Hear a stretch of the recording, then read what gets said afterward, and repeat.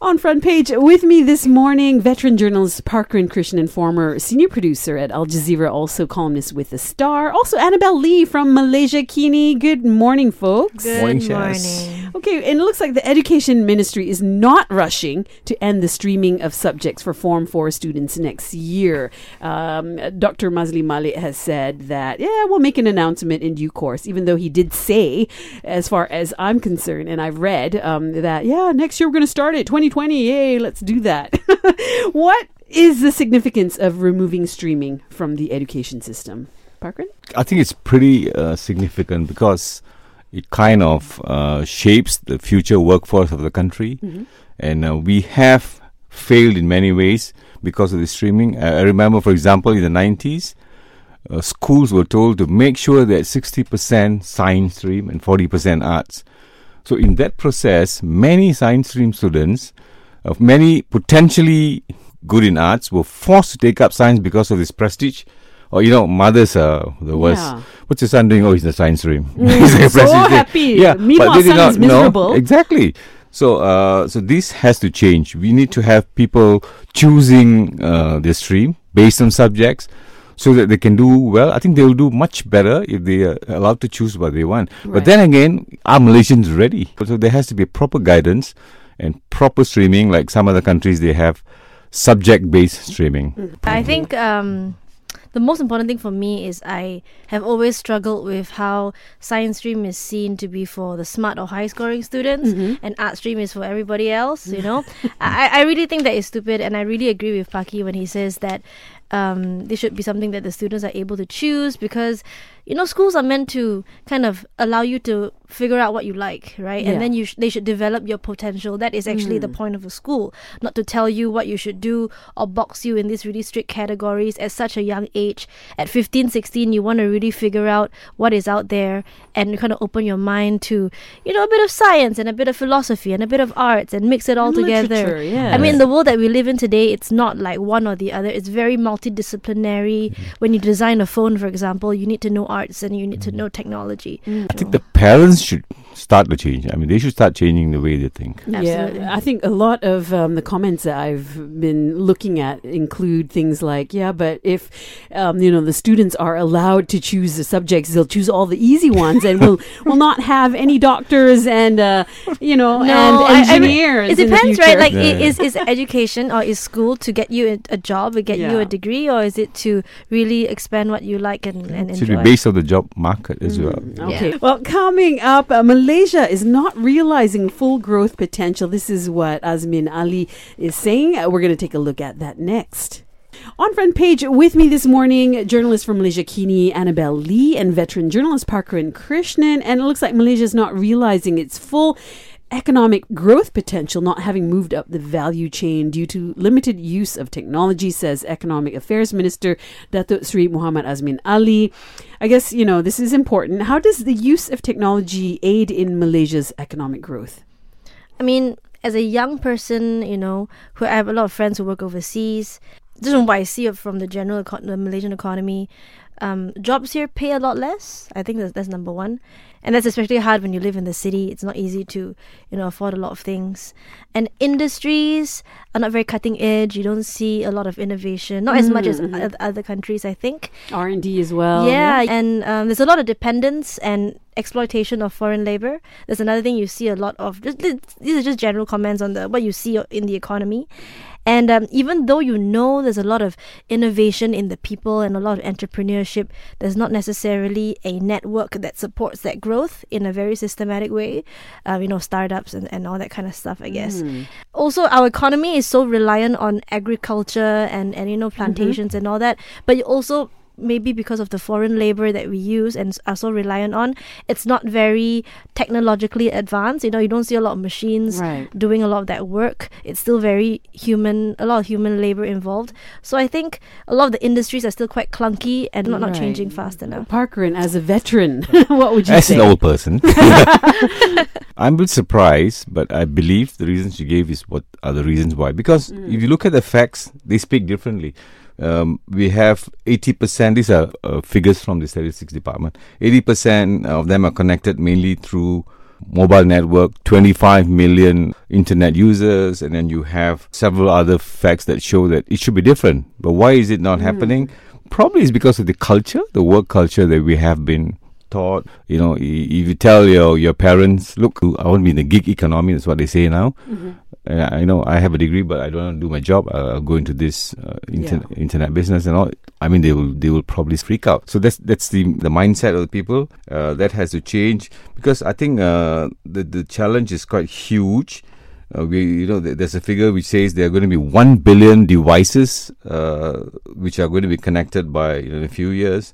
Another startling fact is, if you look at the way technology has changed over the years, the telephone took 75 years to reach 50 million people. Wow. Yeah. Television took 13 years. So look at the time that's coming down.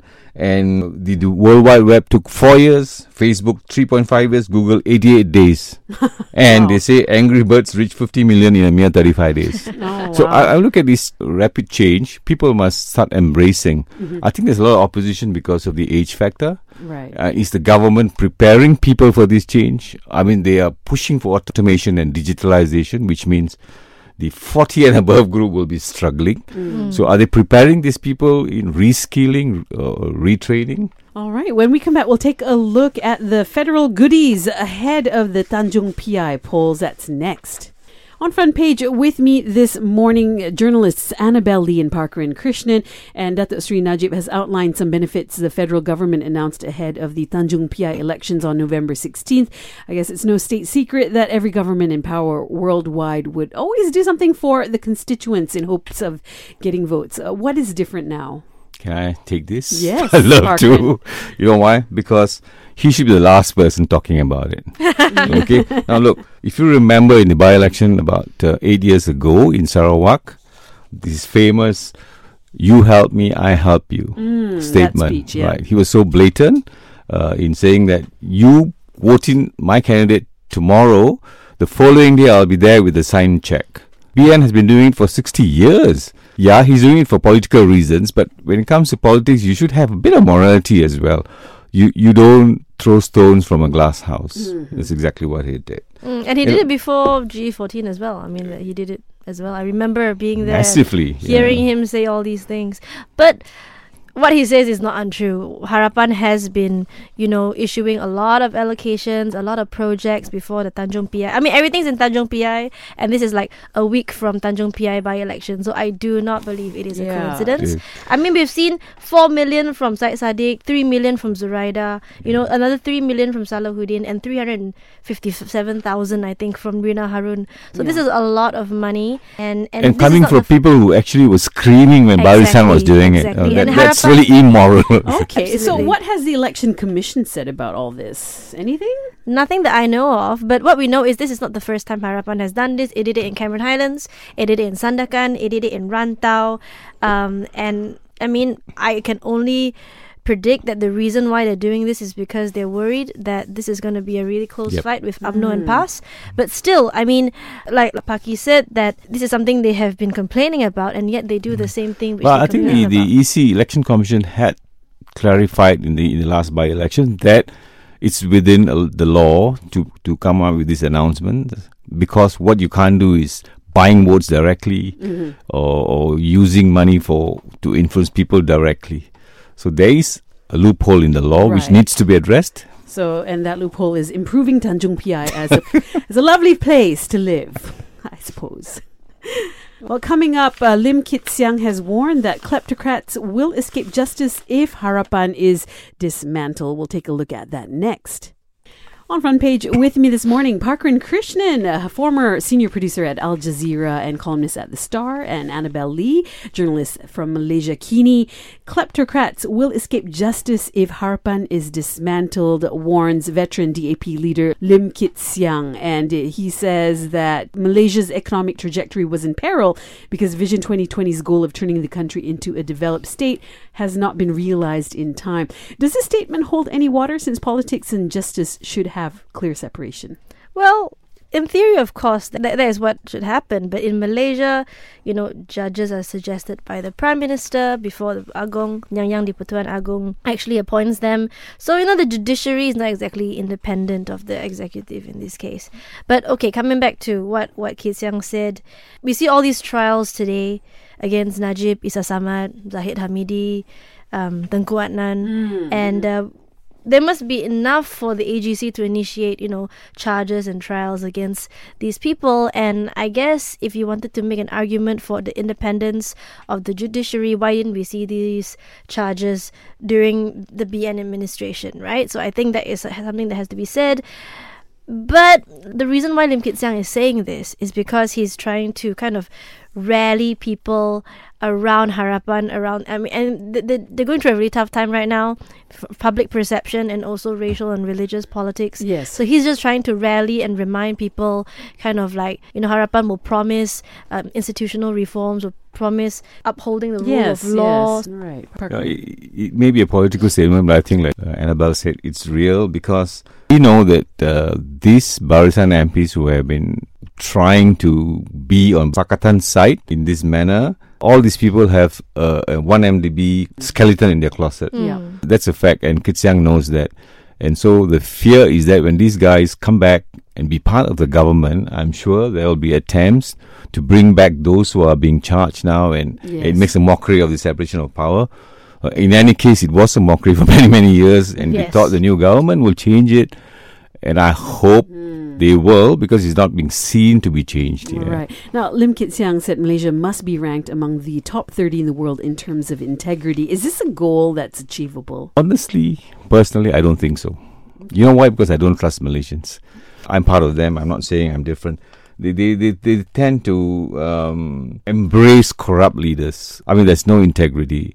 And you wait for handouts, and it's going to take generations to change. Right. I mean, I beg to differ a little bit. I'm I guess, less pessimistic. No, of course. I mean, rankings are another thing, right? But I think the truth is Harapan has, announced this, national anti-corruption plan. They've announced all sorts of new bodies, like the, like GIACC, NAFCC, all sorts of CCs.